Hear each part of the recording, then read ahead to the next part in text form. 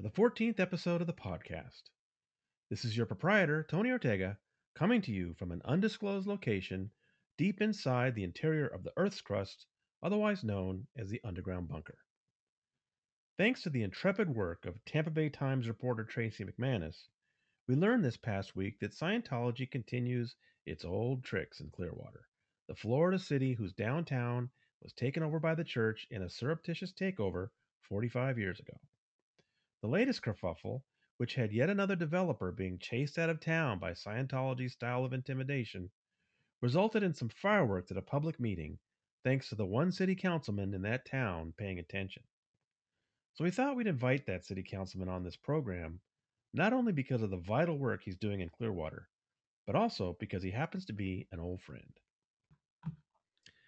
Mark Bunker, city councilman, Clearwater, Florida. What a privilege it is to have you on the podcast. How are you doing, sir? I am doing great, and I'm happy to be here. Thanks so much for the invitation. Well, you and I go way back, and maybe we should revisit a little bit of that for those few people who may not be familiar with you. I seem to remember first hearing your name when I was with New Times Los Angeles around like 1999 or something. Does that sound? Did you talk to the right into the folks there at the paper or something?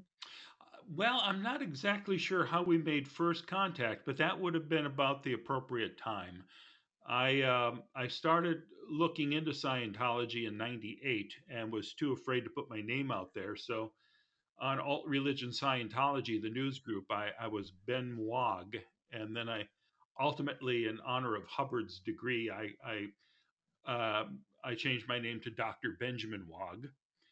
And it wasn't until the middle of '99 when Scientology finally found out who I was and came to picket at my home that I went public. So you may have uh, contacted me or heard about me for the first time around then. I think the first time I heard your name, it was because I think you were actually critical of something my editor had said about you or whatever. But Oh, anyway, I think I heard about you before we actually first started talking. But then, of course, just a couple of years later, I was writing about Tori Chrisman for New Times Los Angeles because she had come out in a really dramatic way from Scientology and had then hooked up with the folks at Lisa McPherson Trust.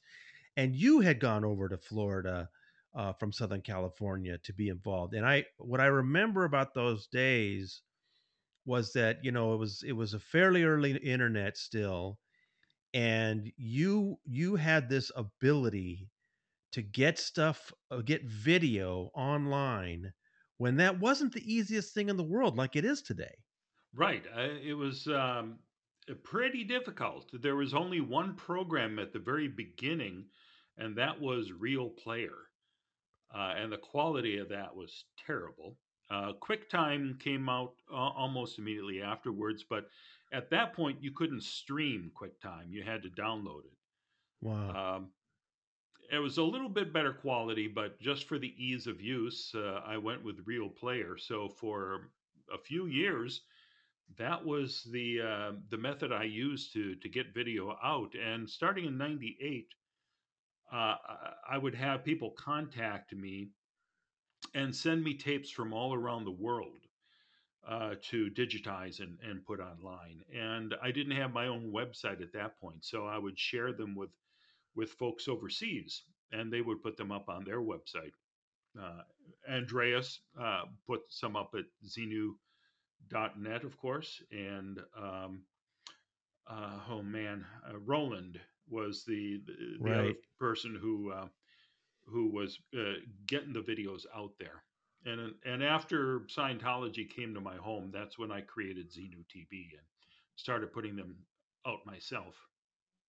And you were also, I mean, you were sort of the unofficial or official videographer of the LMT, right? I mean, you were Yeah, out there filming all of the protests that were happening in Clearwater. Yeah, it took me a year to get over my fear. I remember the first time uh, people came to LA that I was aware of was in '98, and I wanted so much to meet these folks, but I was deathly afraid after all of it, I read about Scientology. So I remember just getting a bag full of duplicated videos I made for them, and driving over to L. Ron Hubbard Way, seeing a critic, and handing them the bag of videos and saying, if you all want to get together and watch some videos tonight, these are terrific.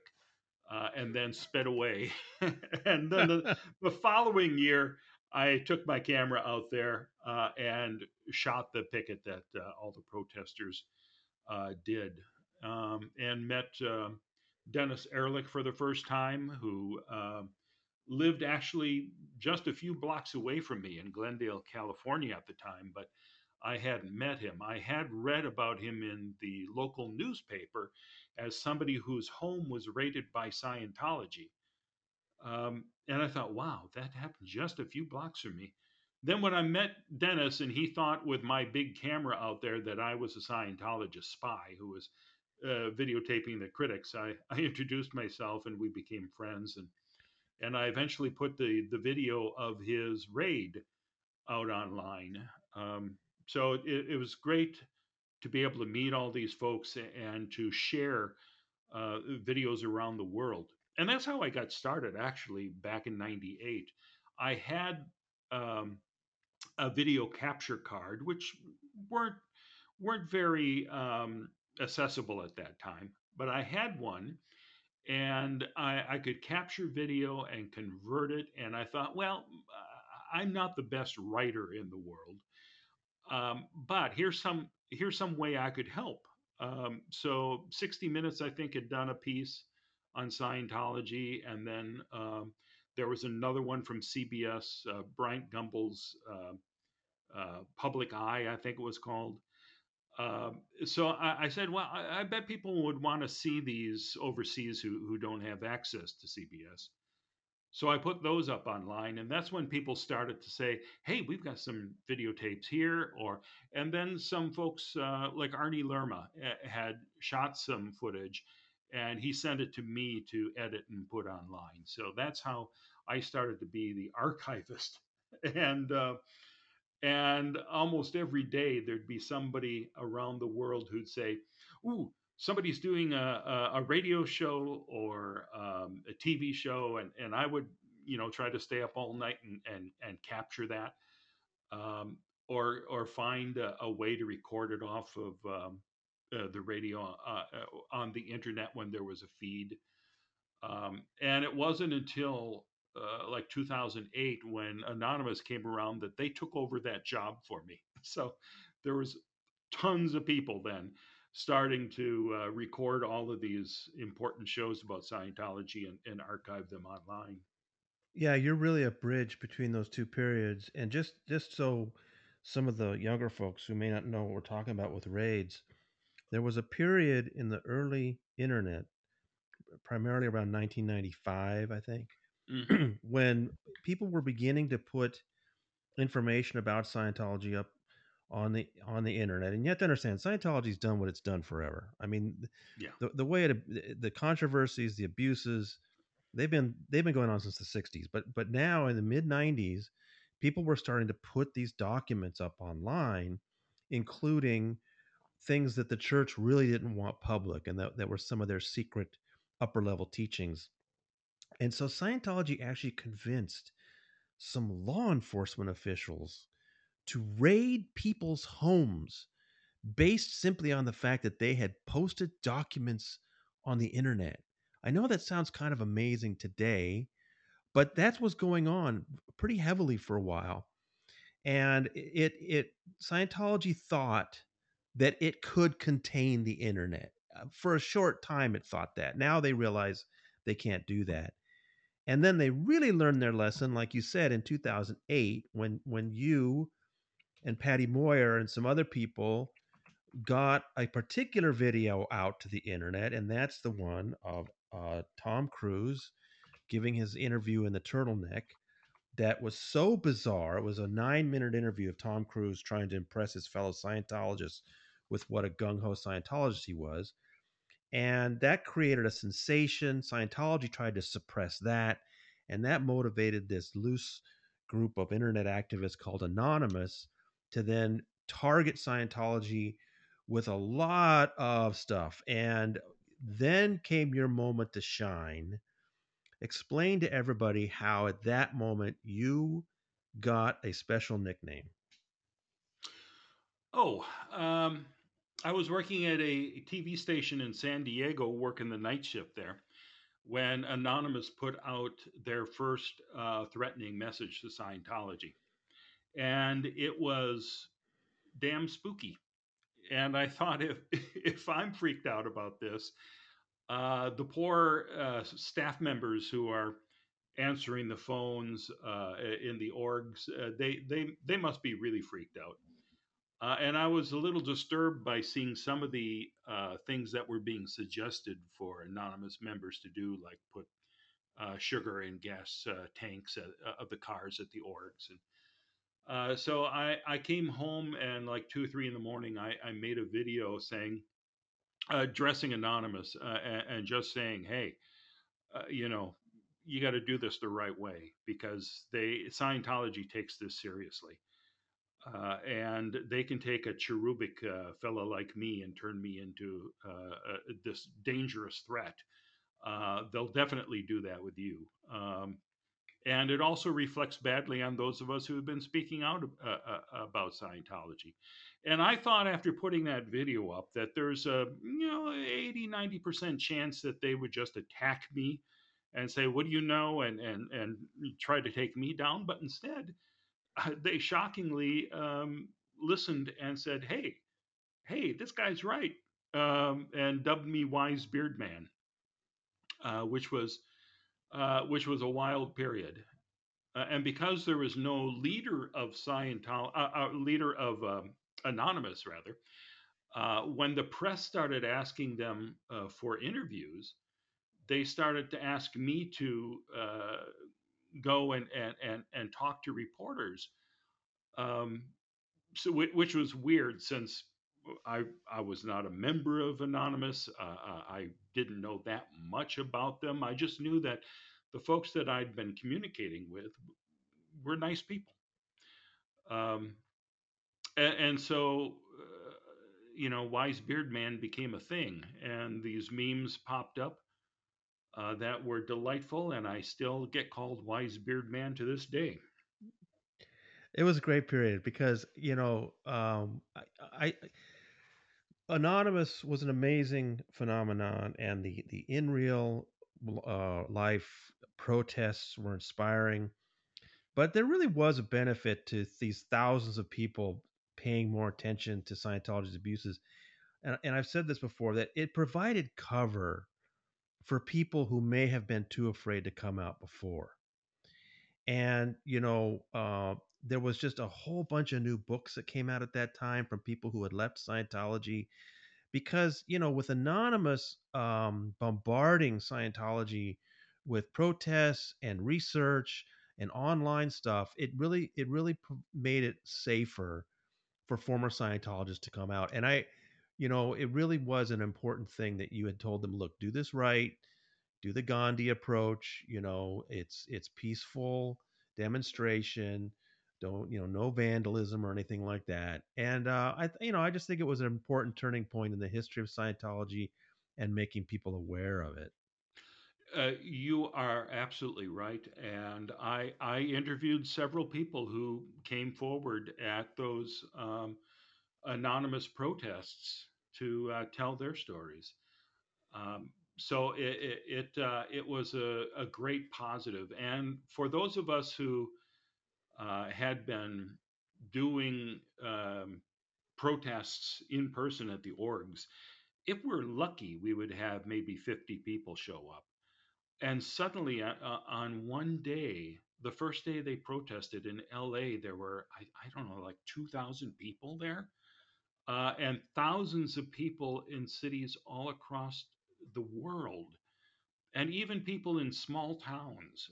It was amazing to see the reach, and it had to knock Scientology for a loop. Um, but very inspiring to see what came from that.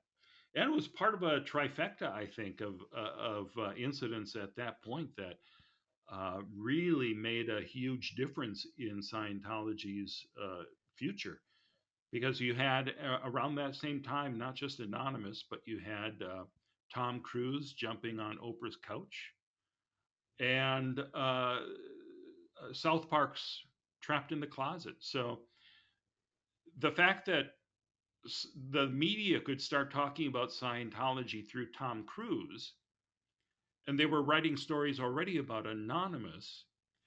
It it it broke that curse that Scientology had put on the media for more than a decade of the media being frightened to write a word about Scientology, and suddenly the floodgates were open.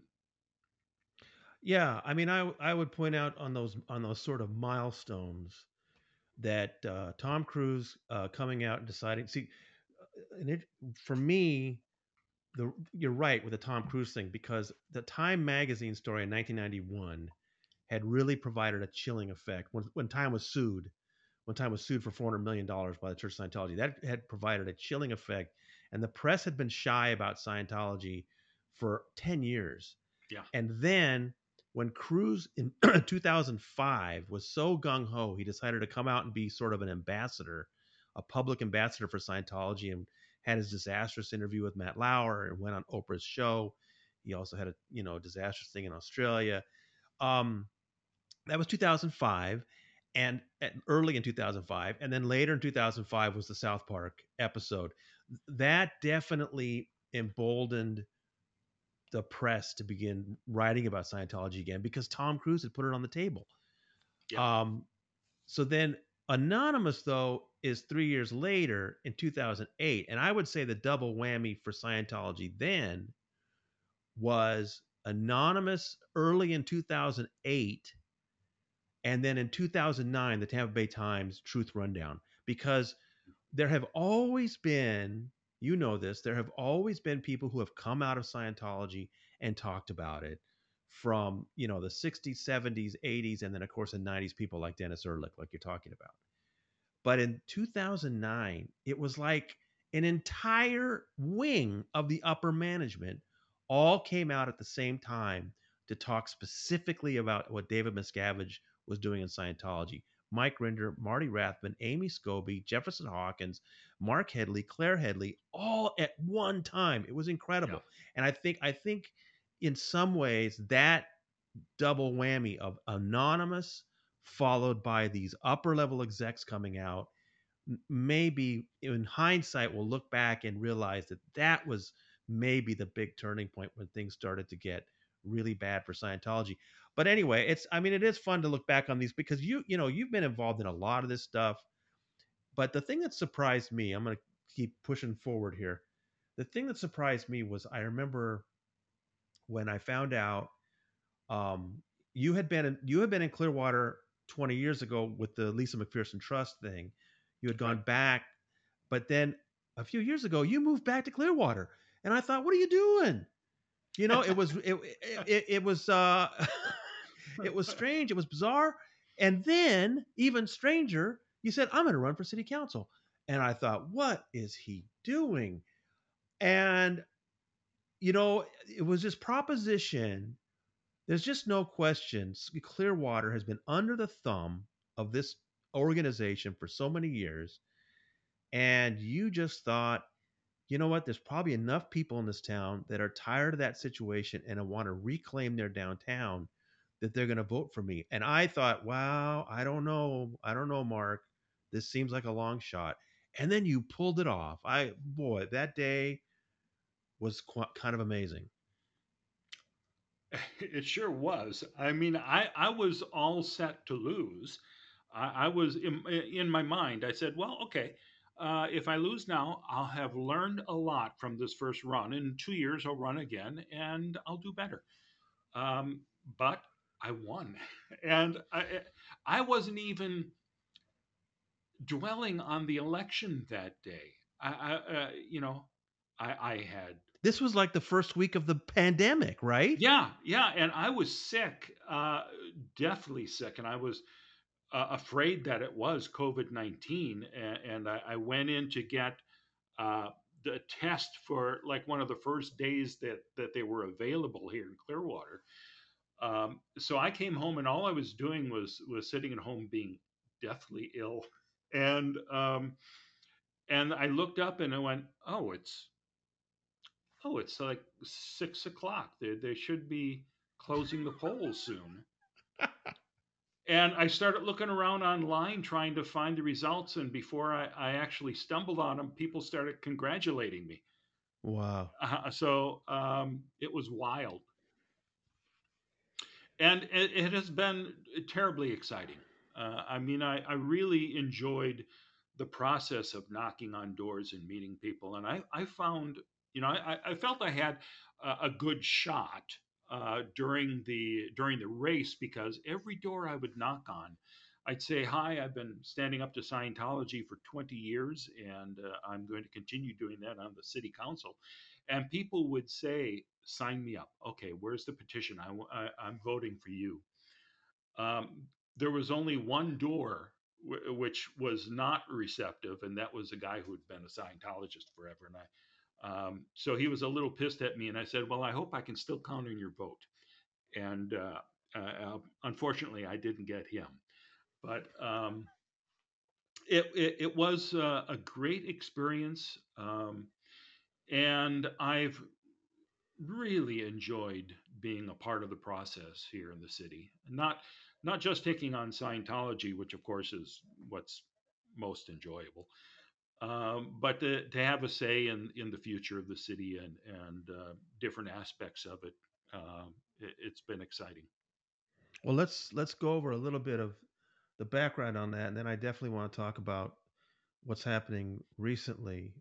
That's just crazy. But L. Ron Hubbard was extremely paranoid, and he knew that the governments in the United States and the United Kingdom were looking at him, and so he ran Scientology from a ship from 1967 to 1975. He was sailing the Mediterranean, the Atlantic, and the Caribbean for 8 years, running Scientology from a ship.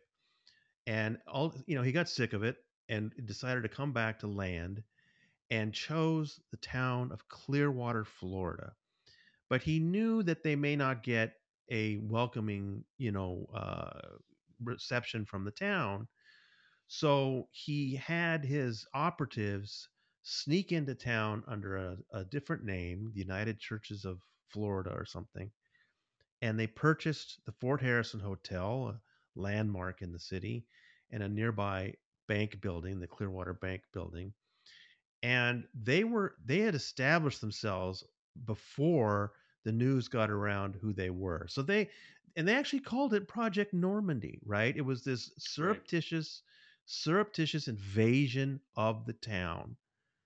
And when the local mayor, Gabe Cazares, realized what was going on, he raised the alarm on a radio station, on a radio program, started saying, "Hey, I've noticed there are these young kids and they got billy clubs, and they're patrolling the Fort Harrison Hotel. Why would the Fort Harrison Hotel need armed guards? What's going on?"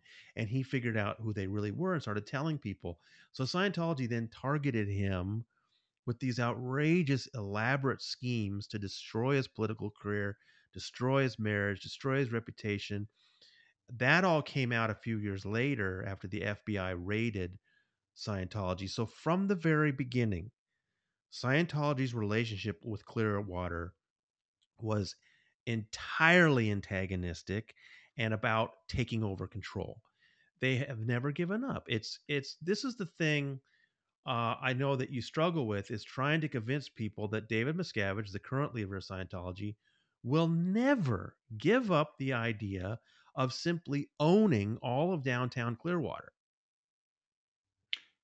Yeah, it's very frustrating that the the city government bounces back and forth. For the longest time, they they were standing up to Scientology, and then they kept them at a distance. Uh, and when I was here in 2000 and 2001 with the Lisa McPherson Trust, um, the city's main goal was to keep Scientology off the front page of the paper. And we made that difficult because there'd often be stories about the clashes between Scientology and the LMT, as we called it. Um, oh, here's something that really shocked me when I came to town because I knew the history of Clearwater. Back in 1980, when I was living back in Wisconsin, I saw the 60 Minutes piece about the Clear takeover, um, and so that was on my radar. Um, so when I came to town, I thought, well, I'm going to be helping the community, and one of the first things that happened is we, as a group, went to the Martin Luther King or the MLK breakfast back in 2000, and also at the breakfast was the chief of police at the time, Sid Klein, and a lot of his lieutenants. And so I went up to Sid Klein, extended my hand to shake his hand and tell him what a fan I was of the Clearwater Police, and I knew what he had gone through over the years, and the department had gone through dealing with Scientology. He refused to shake my hand. He just glared at me and said, "You get in my way, I'll arrest you." Wow. And I went, "Oh, geez, this is not exactly what I expected when I came here." Um, and then the Clearwater Police, the chief decided, um, let's just have the officers work off duty as security guards for Scientology, who was happy to pay them. I don't know if it was 140 or $160 a day to sit out on a quiet street that we shared with the Scientology bank building.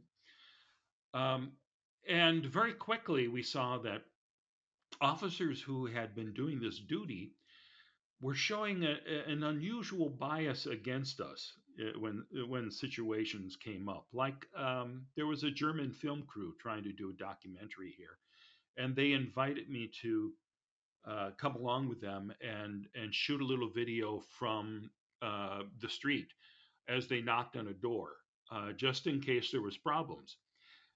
So the person who they wanted to interview refused to open the door, so we were just heading back to the car, and suddenly one of the filmmakers said "Aktun, Aktun," and I turned around and there was a guy with a hammer who had come out of the house and he was cursing at us and actually hit my camera a couple of times.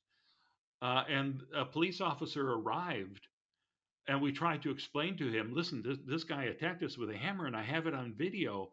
And the officer looked at me and said, uh, you work down there on Watterson with that Bob Minton, right? I said, yeah. He said, okay, where's your ID? Which was kind of astonishing. They didn't even ask for an ID from the hammer guy. And it turned out that the hammer guy gave them a false name, a fake birthday, and a fake social security number. And it was only uncovered because that night the local one of the local TV stations ran footage of the hammer attack, and at the end of the story, the anchor said, "And Scientology says they have no idea who this gentleman is." And we looked through the Scientology publications, and there was the guy's name having taken courses. And I called the police and said, "Look, he's a Scientologist, or at least has taken a number of courses." So then they went back and talked to the hammer guy and found out that he had lied about everything, and he was wanted on drug charges for cocaine in Key West, and then he was arrested and went to jail for a year. But the first instinct is, okay, this guy is a nuisance. This guy with Bob Minton. Let's do what we can to get rid of him. Um, So I made a video, a 20-minute video, which is still online, called Scientology and the Clearwater Police, to show some of those instances. And before I even put it online, Chief Klein had a copy of it. And I heard that he sat down and showed it to the entire department. And every police officer in town knew who I was and hated me, which was really weird. Strange feeling, me, choir boy, suddenly having the police, who I've always supported, being not happy about me at all. Well, and Those were interesting times. just a few years ago, you sent me a screenshot from that video to show me that one of the police officers who was making a decent side income from Scientology, off-duty work was Officer Slaughter, who today is the chief of police. Yeah, but let me say, I like Dan Slaughter. He has been really terrific with me, and I think he's doing a good job leading the police department. Uh, the problem was not that we have a police department that's corrupt. We had a police department whose chief allowed corruption to be feasible by saying, okay, here's here's what we'll do. We'll just let them sit out there and be fed by Scientology all day and make a nice living off of it. Well, yeah, uh, you're going to be a little biased in favor of the people who are feeding you and paying you. You may bend over a little bit backwards to make them happy. But once the LMT left town at the end of 2001, that cushy job was gone. Um, and they, like every other organization in Clearwater, will now hire the police to do crowd control when there's a big event, just like any of the other major churches do on a weekly basis here. So I can't say anything negative about that, because they're an organization which has the right to rent a cop. Um, as long as it's not causing the problems that we saw back in 2000, I don't have a problem with that. I will say this: Chief Slaughter, when I moved back here in 2013, he wasn't the police chief then, but he became chief again shortly after that. He has been terrific about it, and um, no one bears the brunt of that injunction anymore. Scientology still tries to get it used to stop any protest from anyone, but the police department no longer will do anything about that. Even though you saw, if you watched Leah Remini's show, Scientology in the Aftermath, we did test it out by having me sit on a park bench across from Scientology's building, and three or more police cars showed up to get rid of me. Well, I was going to Um, say that's one of the more popular episodes of Leah's show, and it seemed like a pretty good demonstration that I hear what you're saying, Mark, but your that demonstration really did suggest that the Clearwater Police are still very sensitive to Scientology's desires, and Chief Slaughter pushed back against that in the subsequent days, the Tampa Bay Times. But I think part of the issue is that Scientology has been there now for so long and is such a presence there. People sort of have adapted to that, and in their thinking, and it's hard to get them to think another way. yeah, and also I understand when police are called out to a scene. When Scientology is calling to say, "Hey, there's people here that shouldn't be here," yeah, they send out an officer, and in this case, um, they when they arrived, they found a camera crew and a TV star Um, so this called for more attention than other situations. So you know, for me, I didn't blame them for what they were doing because they got a call, they checked it out, they saw there was nothing to it, and you know we left. We were fine. If they had handcuffed us and hauled us away, I would be complaining right now. But to me, it just shows how Scientology uses the system, and I don't really blame that necessarily on the chief of police who has looked out, watched out for my back along the campaign trail. Um, he's uh, he's made sure that there are no disruptions at my meet and greets, for example, when I was running for office. And he has been a stand up guy as far as I'm concerned. Okay. Well, let's now I want to make sure people understand the current situation because I think some people are unclear what Scientology is doing there. It's a unique kind of a situation, and sometimes I get questions from people make me realize they don't really understand what's going on in Clearwater. Scientology is all over the world. Okay, Scientology has facilities in every major city and they're empty, but Yeah, they at least have facilities around the world, and they want people to belong to Scientology and take courses in North America, South America, Europe, everywhere. However, Scientology is a progression of courses that get more and more expensive as you're going up what's called the bridge to total freedom.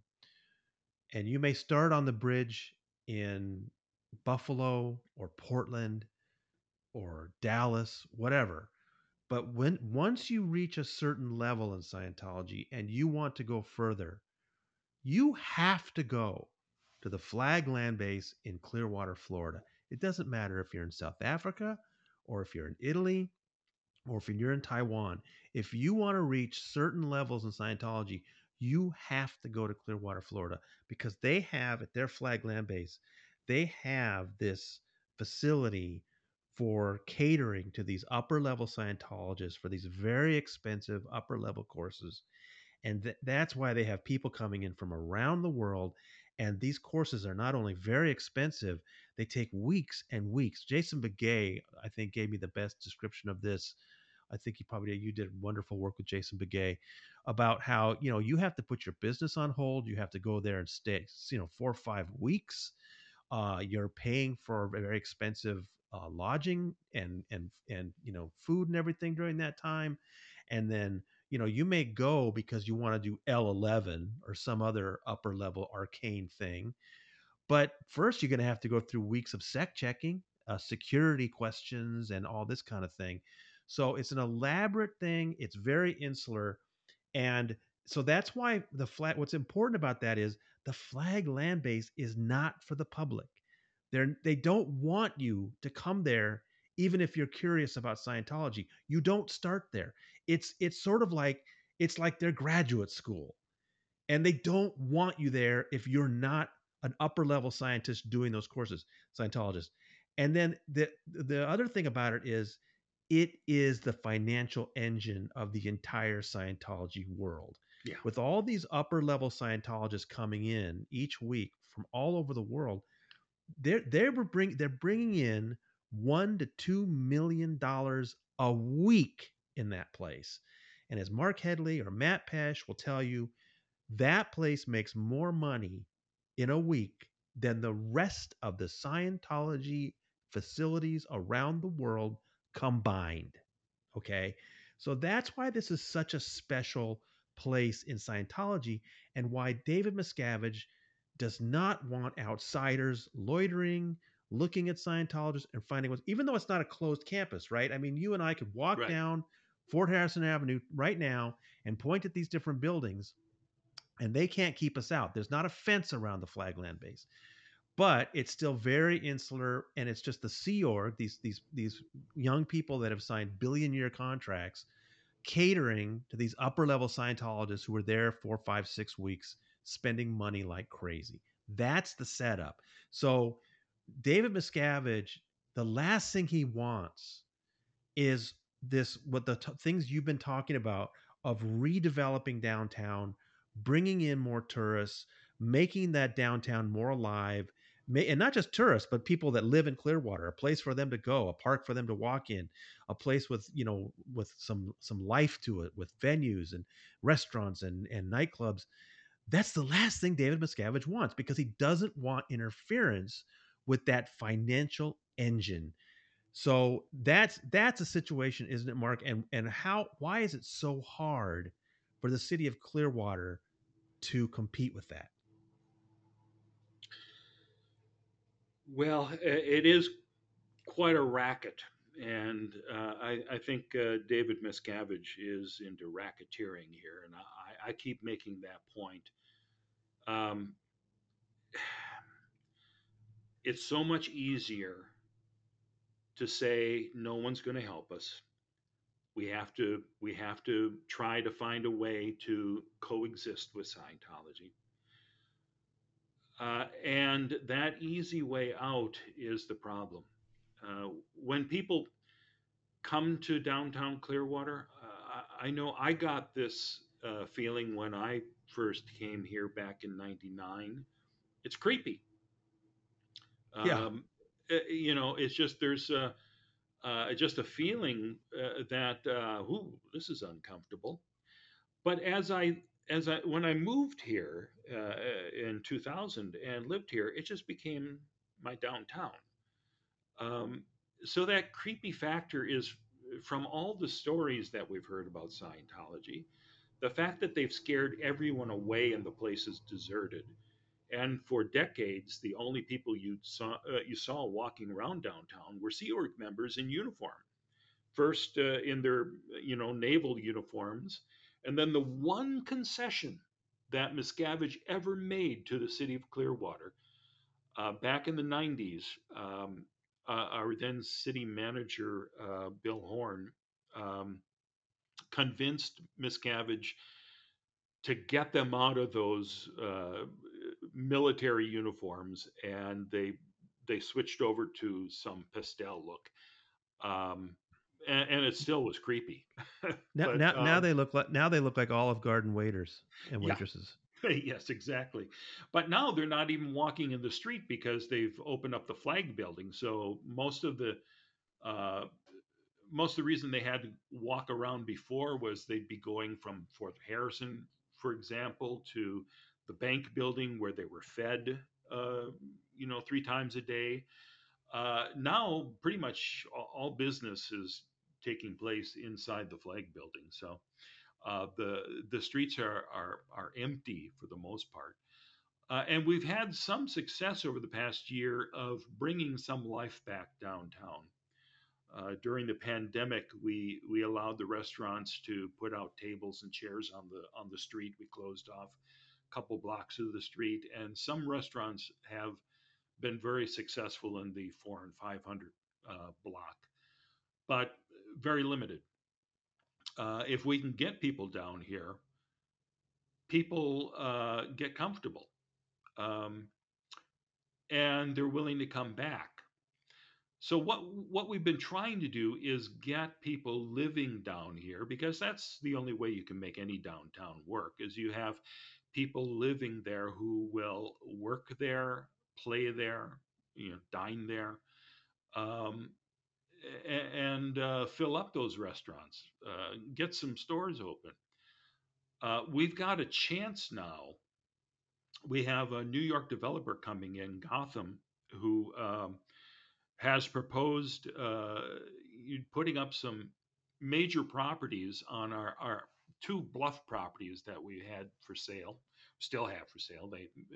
We the people of Clearwater have to vote yes on a referendum question whether we sell this to the developers so they can put up 600 apartments and a hotel and restaurants and retail, and it's going to be a spectacular thing to have downtown that really will break this 50-year Scientology curse on the downtown.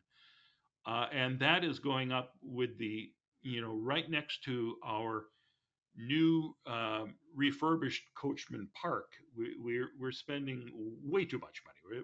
We're like $85 million into this Imagine Clearwater project, where we're making a beautiful waterfront park with a 4,000 seat amphitheater. So the hope is this is going to bring everyone downtown, and Scientology will be buried. If you wander through Hollywood Boulevard, or you're passing Big Blue on Sunset, it's not necessarily creepy. It's just another component of the wackiness of LA Right. when you're seeing the Scientologists wandering around Hollywood Boulevard. And what I've been trying to explain to people is it's only creepy if you allow it to creep you out. I have found that Scientology is so much more afraid of them than I am of Scientology. Wait a minute. I think I may have I think I know. misspoke I there. think I know what you meant. Yeah, they're so much more afraid of me than I am of them. Like, I will Right. walk Right. down the street, and I can see building after building close their doors, pull the blinds, lock the doors so I can't get in. I've seen security guards trying desperately to get off the street when I'm nearing, and the people inside are going, "No, we can't open the door. No, no." And it's like, come on, guys, just open the door, let them in. I'm not going to do anything. I'll turn my back. It'll be fine. Um, but there's such a panic because, oh my God, there's an SP out there. Um, When do people get a chance? When do the people of Clearwater get a chance to vote on this? this fall, in the fall election, I don't even know what the election day is. But the November. November Uh, election, yeah. okay. Well, and here's some added incentive. If you're from Clearwater and you're listening to this, not only will the people of Clearwater get this whole new set of apartments, hotel, this park is being transformed, but all of it is right up against Tom Cruise's condo. Yes. Tom Cruise. Uh, there's this Mexican Scientologist, wealthy Mexican Scientologist family that bought a bank, an old decrepit bank in downtown Clearwater, and completely refurbished it to put in condos. And Tom Cruise bought the top two floors. He also bought a condo lower down in the building for his mother, who sadly passed away before that was completed.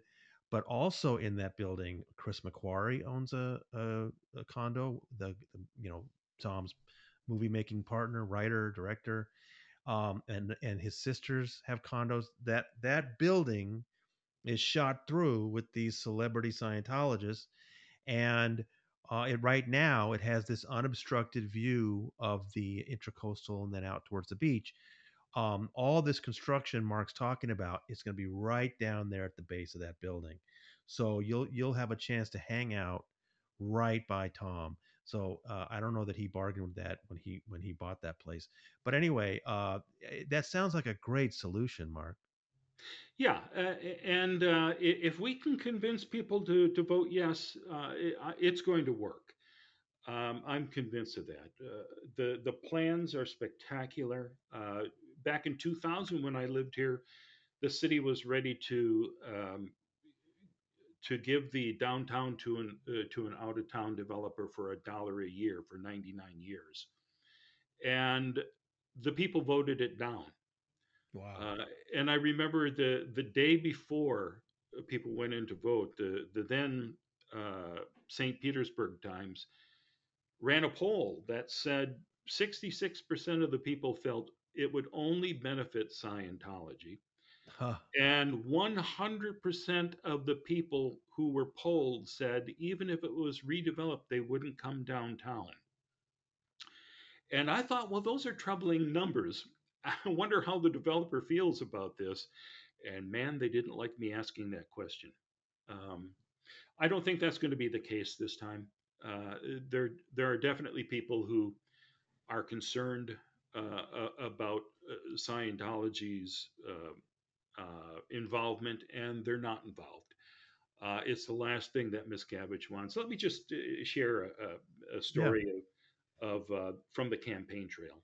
Um, There was one couple that invited me into their home as I was grabbing signatures, and they were telling about their neighbor who was a UPS driver, and he had dropped off a package downtown and had got back into his vehicle, and in the back of the vehicle, hiding behind among the packages, was a Sea Org gal who was crouching down there saying, "Just please take me away. I need to get away from here." And the driver panicked and said, "No, no, I can't. I've got a job to do." And he kicked her out. That's Wow. what Miscavige is afraid of. He's afraid that someone from the Sea Org can make a run for it in the crowd. That he doesn't have control over every single inch of the downtown.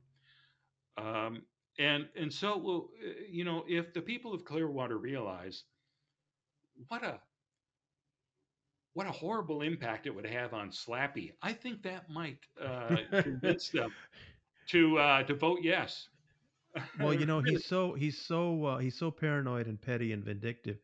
Um, as part of this Imagine Clearwater, there's a parcel of very small, little, basically parking lot size piece of land that Miscavige does not want the city to develop, and he tried his best to get his hands on it. The city told him no, and there's a whole story I've written about that. But the point is his form of revenge, and this was all uncovered brilliantly by Tracy McManus at the Tampa Bay Times.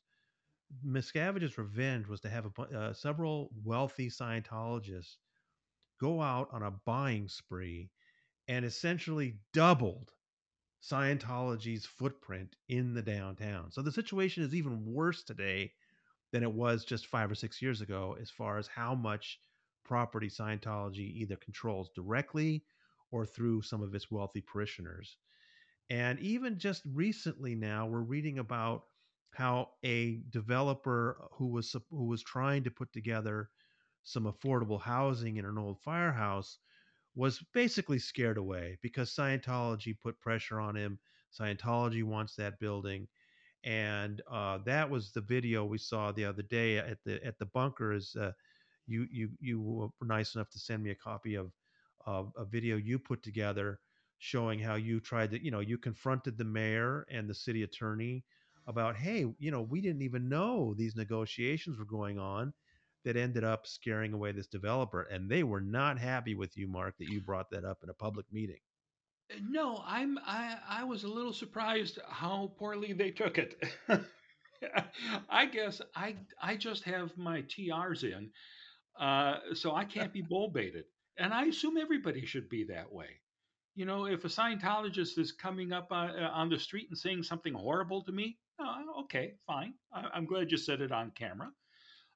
So when I'm a little bit critical of the fact that the city manager didn't inform those of us on the council that this was happening, he got very upset about that, and thought that I was throwing him under the bus, which was not the intent.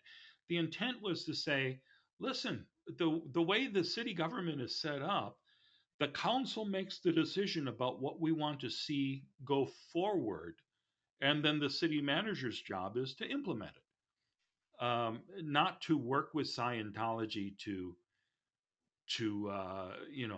ultimately chase that development out of town. And in fairness to John Jennings, our city manager, I believe him when he says that his hope was that we would just find another piece of property for the affordable housing uh, building, and we'd have those 81 apartments, and Scientology could hide their L. Ron Hubbard Museum on this piece of land where the firehouse is, and Yeah, everything and will let be me fine. and It'll be a win-win. But instead, yeah, let me just give Jennings some credit on that.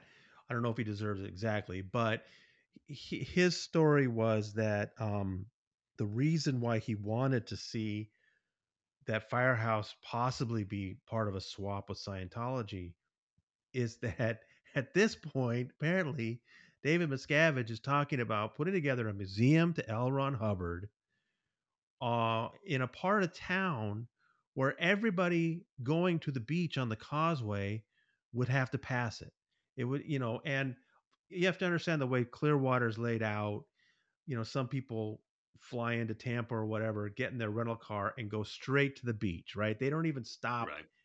in creepy Scientology downtown. They get on what's called the causeway, take a bridge over the intercoastal, and they go right to the beach, which is very popular and thriving. And David Miscavige is apparently talking about putting a museum right there so that as you're going past the downtown, you would at least see this monument to L. Ron Hubbard. And it would make the situation, it would make the impression of Scientology's ownership of downtown even worse, right? And so, what Jennings says he was trying to do, the reason why he wanted possibly to use the firehouse in a swap was the firehouse we're talking about, the old firehouse that's empty now, is sitting right behind the flag building. Basically, it's just east of Yeah. the flag building. So if you put the L. Ron Hubbard Museum there, it would kind of make sense because it'd be part of that Scientology campus. Yeah. So I can understand that he might want to do that, so it wouldn't be so visible for people driving on the causeway. But in the meantime, this affordable housing project got killed, and Tracy McManus is reporting seemed to indicate that basically the developer was intimidated by Scientology, and hopefully that won't happen with this Gotham developer. Uh, but I'm Oh, sure some I people will don't be think it afraid will. of that. No, Oh yeah, sure, absolutely. But these folks, I think, have the stomach to take it on. And what I see as a positive, but kind of worried some others in town, was a couple of the attorneys that Scientology often uses are involved with this project. That doesn't mean Scientology has any type of hand in these properties going up on the bluff. But I do think it means if Scientology starts causing a problem, we have somebody who directly speaks with Scientology who can say, "Hey, this isn't good." So I'm hoping that having them as a liaison will be a positive thing, because they aren't out there doing dirty work, but like so many attorneys in Clearwater, Scientology pays for the high price people who have all the connections.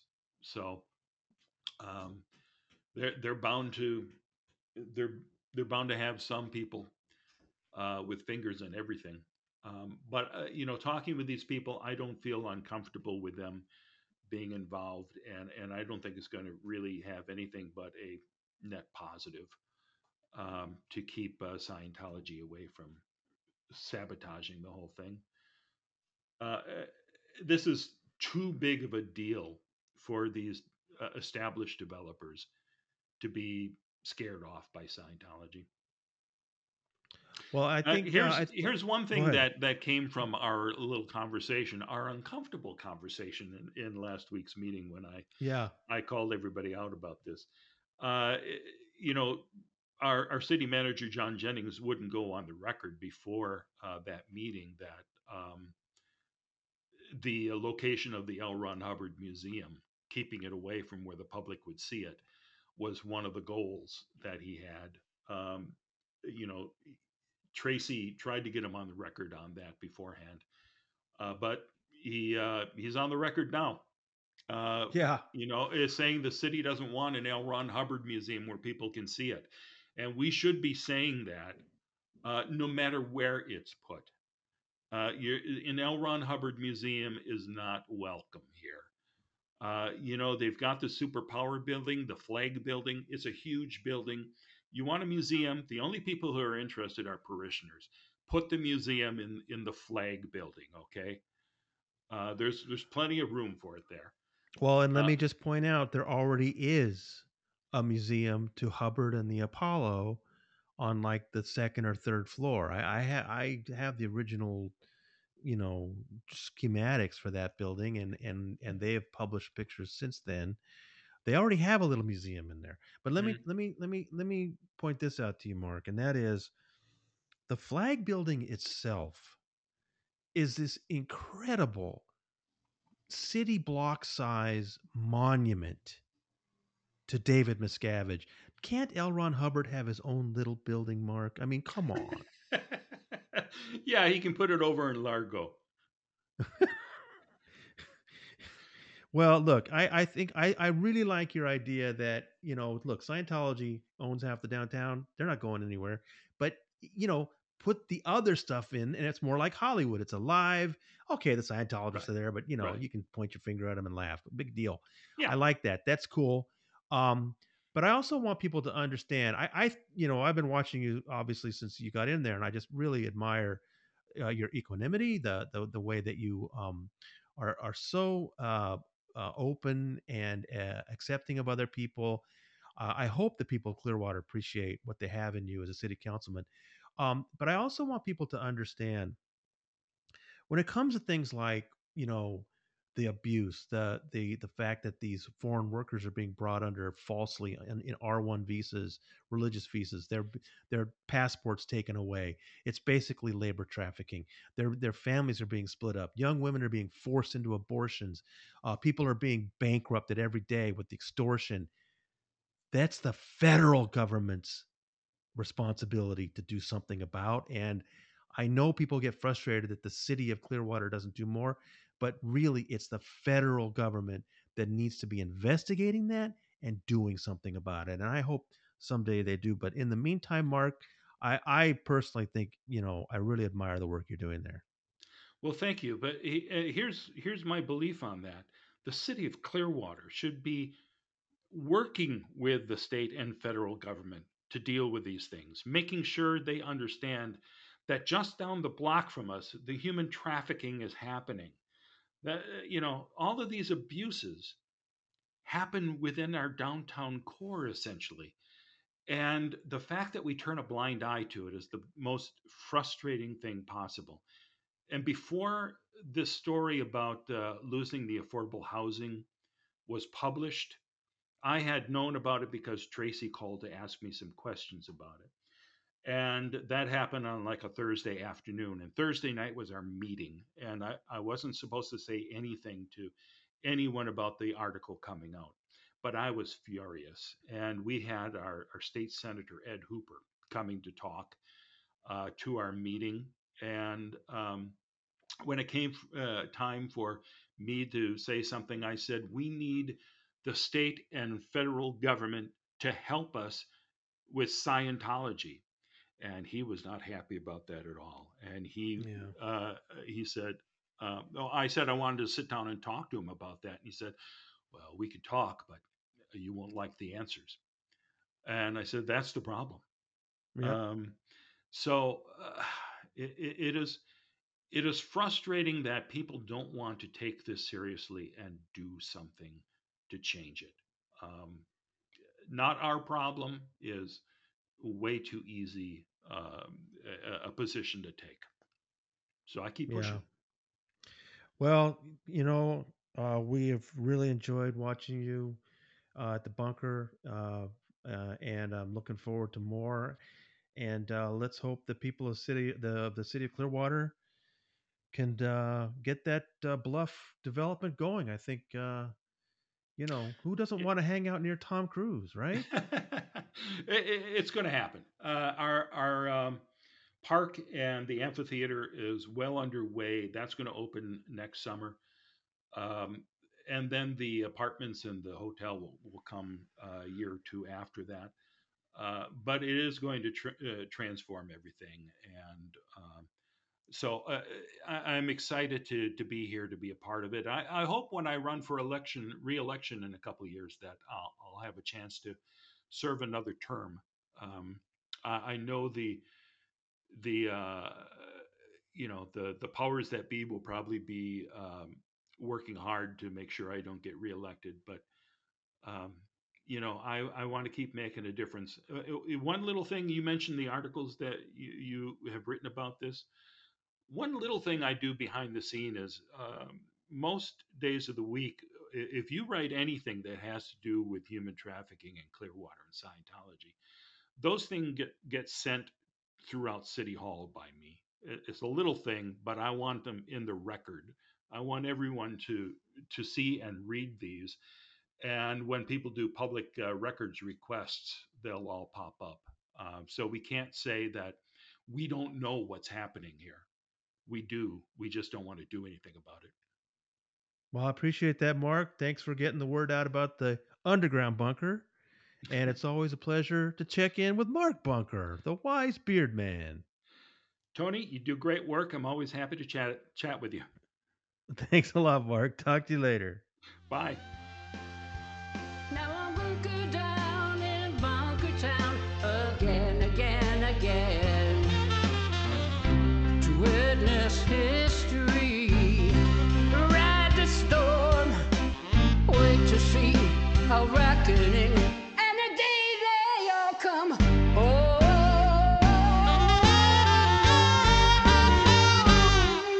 but I'm hunkered down in Bunker Town again, again,